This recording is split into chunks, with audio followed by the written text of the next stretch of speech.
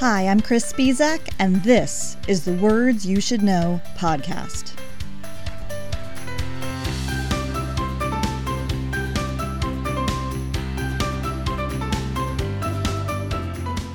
Welcome to the summer series of the Words You Should Know podcast, where no, I'm not going to go into the etymology of summer, dog days, and solstice. Been there, done that.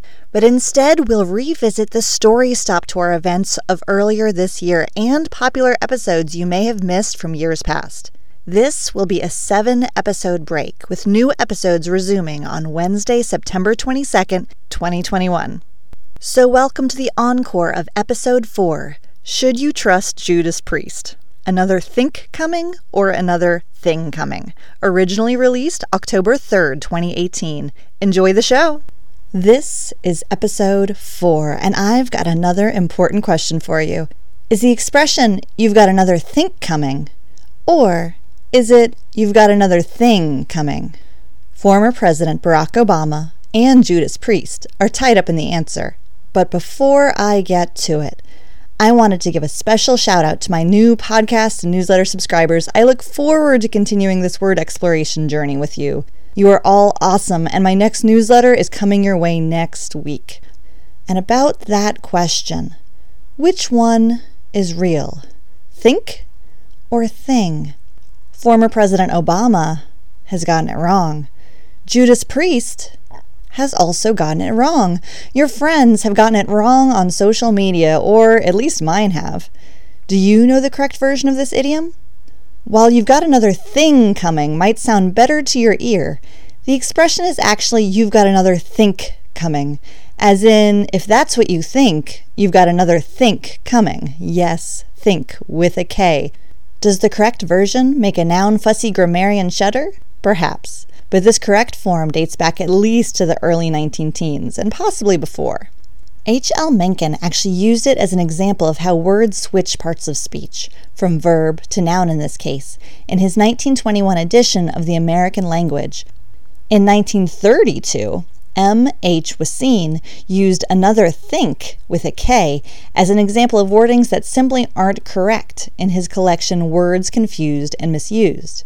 He didn't say this offering thing up as a better option, rather he just didn't agree with the use of the expression at all.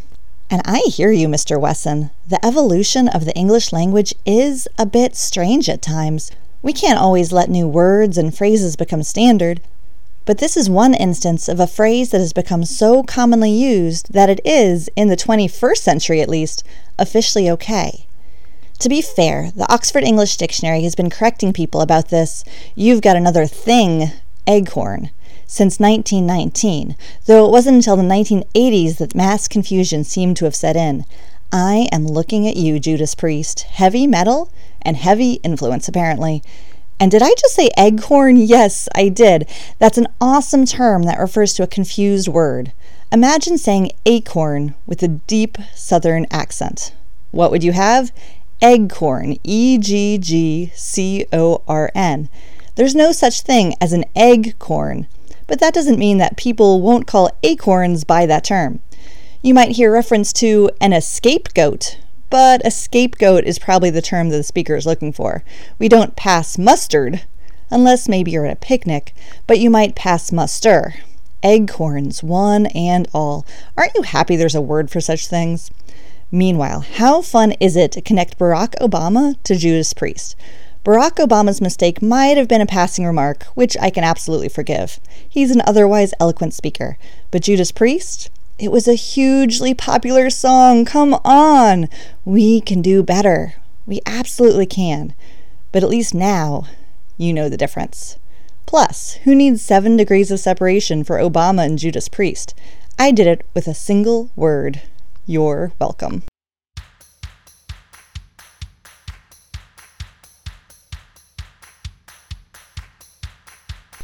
Are you curious or confused about the words you use every day?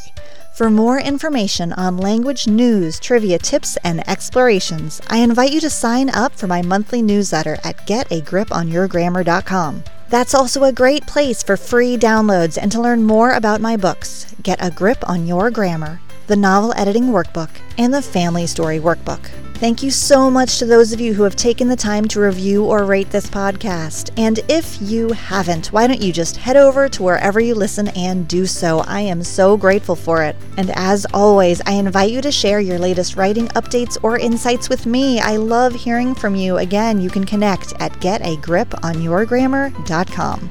Until next time, words, language, communication. We've got this.